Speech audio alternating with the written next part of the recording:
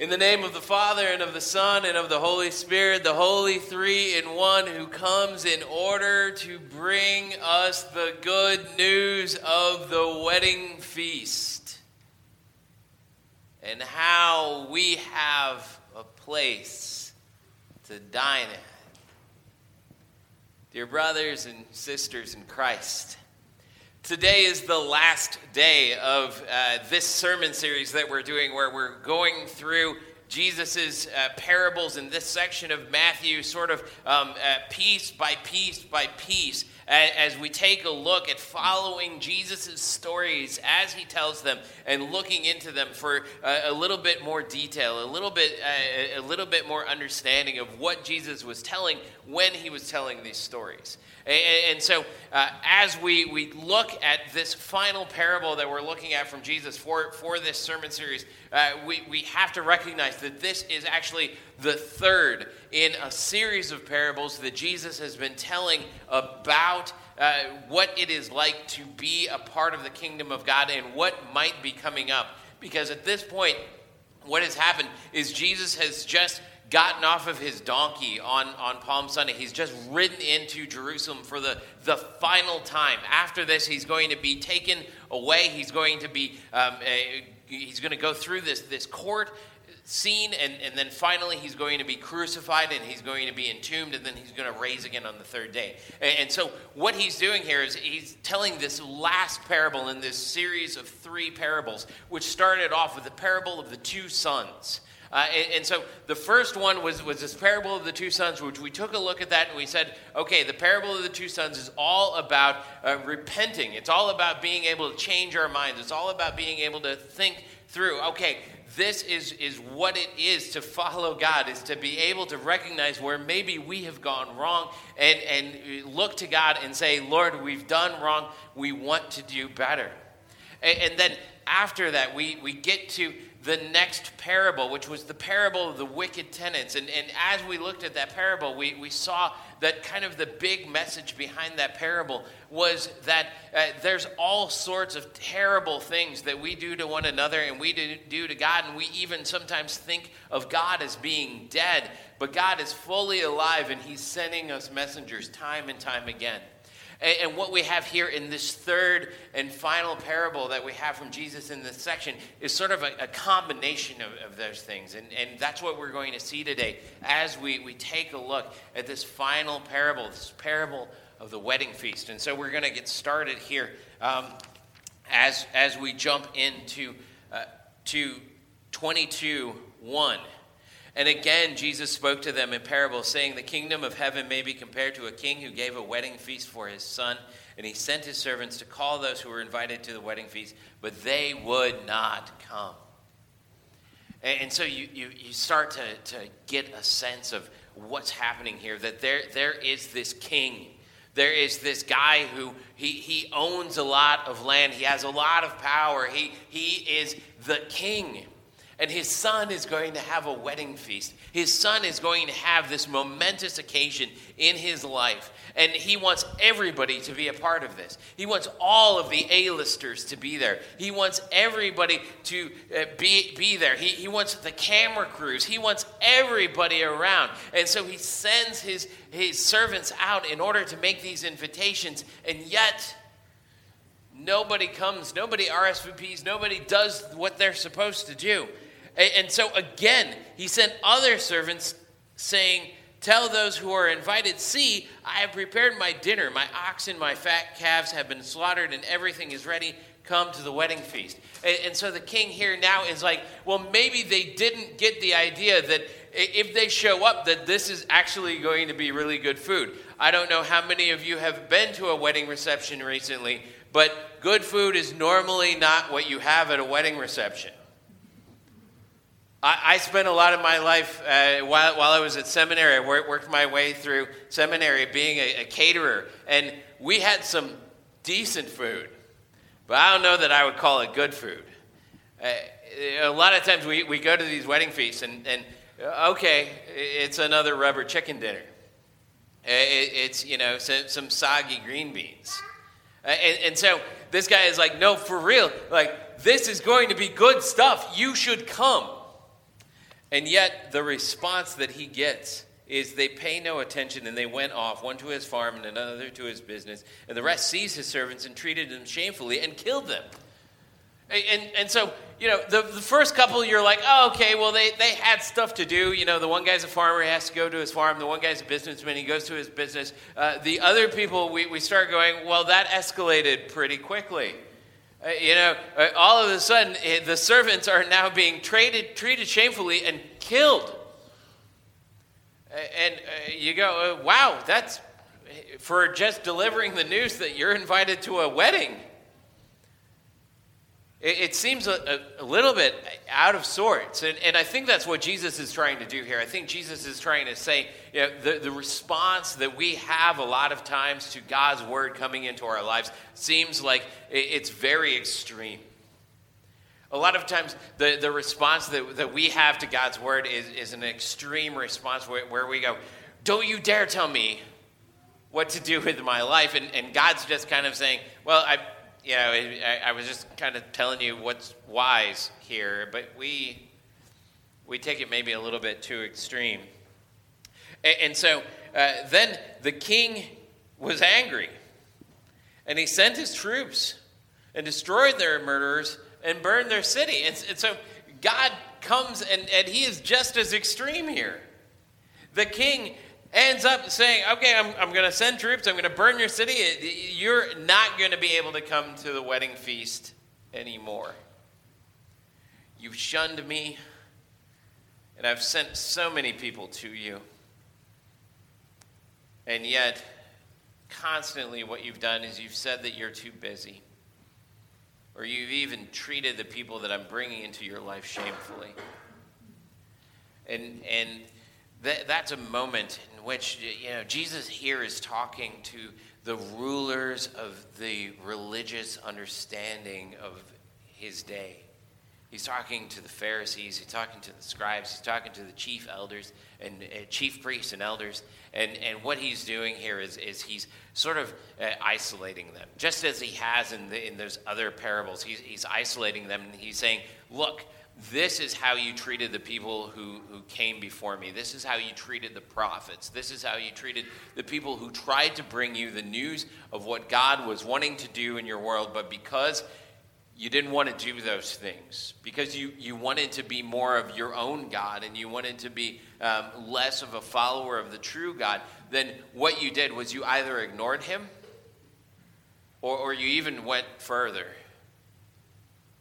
And as you were going further, you ended up killing people and putting them to death. And there's a sense here of what time period Jesus is talking about here. He's talking about the time period in which people have to repent. And here, it's an interesting moment, because at this moment in the parable, we start to understand that there's something different about this parable. The other two parables in this collection of three, they've all been about basically things that have happened before Jesus has come on the scene. But here Jesus is mentioning something that seems to ring a little bit eerily of foreshadowing.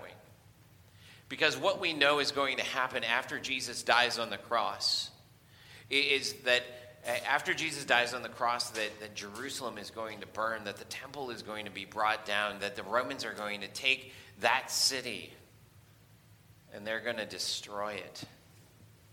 And so there's an element here to which Jesus is maybe even speaking prophetically to the chief rulers of the religion in Israel and saying, there is coming a moment, there is coming a time where it will be your final opportunity to repent.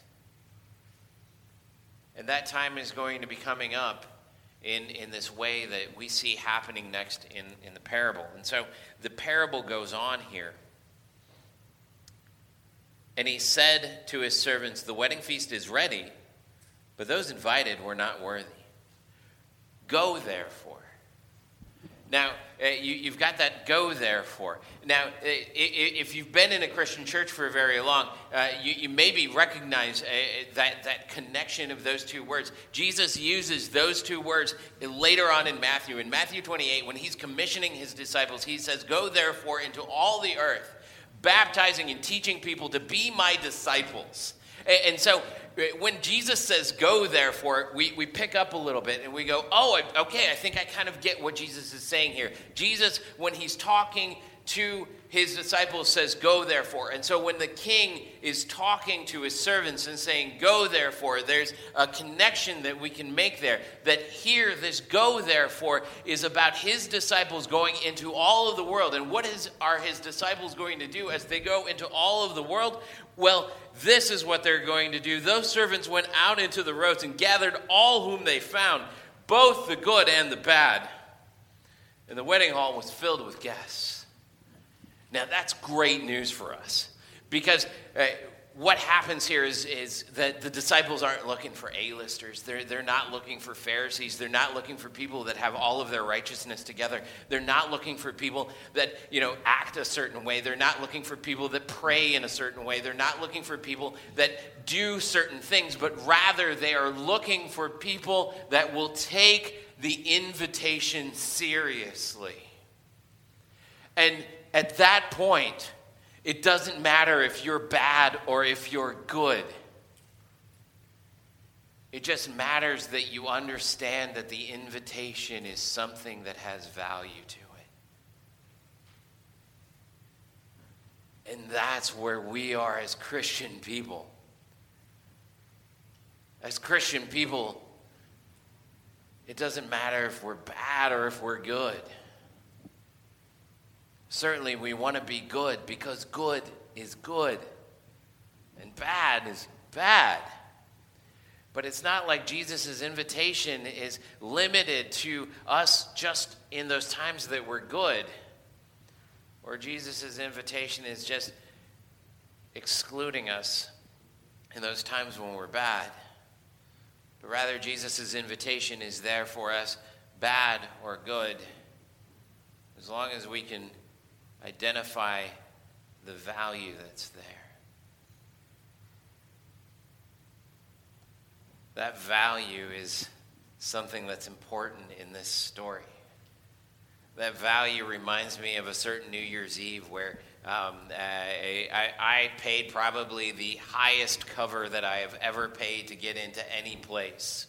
This cover was ridiculous. It was a couple $100, and you go, why did you pay a couple $100 worth of cover fees? I wasn't in like some fancy bar on Miami Beach, but I was in St. Louis. But it was New Year's, and this cover got me into this place where all of a sudden anything in this place I could have without cost.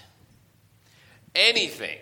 I mean, the highest bottle on their top shelf in their bar, you could get it. In fact, that's how I spent a little bit of my time, was hanging out with this guy who was teaching everybody at the bar, hey, you need to try this, you need to try that. And it was an all-access cover. It was something that got us everything that we needed, everything that we wanted, everything that we could even dream of. And that was just a little picture of what this wedding feast is supposed to be with Jesus. That this wedding feast that is happening, this wedding feast in this parable, this is the resurrection. This is this thing where we go, that is what Jesus paid for. Because God requires a cover. He requires a covering for us because we know that we're bad. We're not always good. And yet, God sends his son to pay for us. But there's a problem. When the king came in to look at the guests, he saw that there was a man who had no wedding garment. And he said to him, "Friend, how did you get in here without a wedding garment?" And the man was speechless, which I take it to mean that he was, what do I say? Then the king said to the attendants, "Bind him hand and foot and cast him into the outer darkness. In that place there will be weeping and gnashing of teeth, for many are called, but few are chosen." And here we have this moment of kind of Jesus turning things around on it. He's saying, look, there's somebody who is not going to be worthy of the value. And it's this person who doesn't have a wedding garment. Now, in those days, it was pretty common if you were a king, if you were somebody in the position of this person who is in Jesus' story, you would have provided wedding garments for the people that were going to be attending your soiree. You not only would have provided the fattened calf and the oxen and the wine and everything else, but you actually would have said, here's your tuxedo, here's your formal gown, here's everything that you need. But this person decides that there's not value in that. And we don't know why. We just know that this person has refused the wedding garment. Because the wedding garment has been given to everyone, whether good or bad. This person has decided that they don't need it. Martin Luther, in one of his sermons on this text, he actually says that he thinks that there's something to the fact that what the king says to his servants is to bind that man with his hands and his feet. And Luther says that oftentimes we get confused our own works. And we think our own works, the stuff that we can do, we think that that's more valuable than the stuff that Jesus brings to us. We sort of bristle at the idea that the kingdom of God is there for the good and the bad, because we think that we're good because of the stuff that we do. But rather, the king here is saying, no, if you're refusing my wedding garment because of the stuff that you can do with your hands and your feet, then you're still refusing my wedding garment. And by refusing my wedding garment, you're refusing your place in this kingdom. And so Jesus is telling a story here that has everything to do with what it means for us to believe in him even today. As people who have been called to be his disciples by his other disciples, that train of discipleship starts in Matthew 28 when he says to his disciples, "Go therefore and make disciples of all nations, baptizing them and teaching them," and that you have been baptized and that you have been taught. That means that you are a disciple now. And because of that, you recognize that there has been given to you a wedding garment. And Jesus is just dropping a warning right there. He's dropping this warning saying, look, you can do a lot of good stuff. And you should do a lot of good stuff, because good stuff is good and bad stuff is bad. But don't get your good stuff confused with how good God is. Don't get your good stuff confused with how good it is to have a Savior who died on a cross for you. Don't get your good stuff confused with how good it is that you get to be a disciple despite all of your sins. Don't get your good stuff confused with the true goodness of Christ's kingdom. Because you've been invited to a great wedding feast that there's no way you could get into without a great cover. But you have a great cover. And his name is Jesus. So may you this week do good stuff because it's good. May you refuse bad stuff because it's bad. But may you always recognize the value in the invitation that you've been given to be a disciple and a part of the kingdom of God. Amen.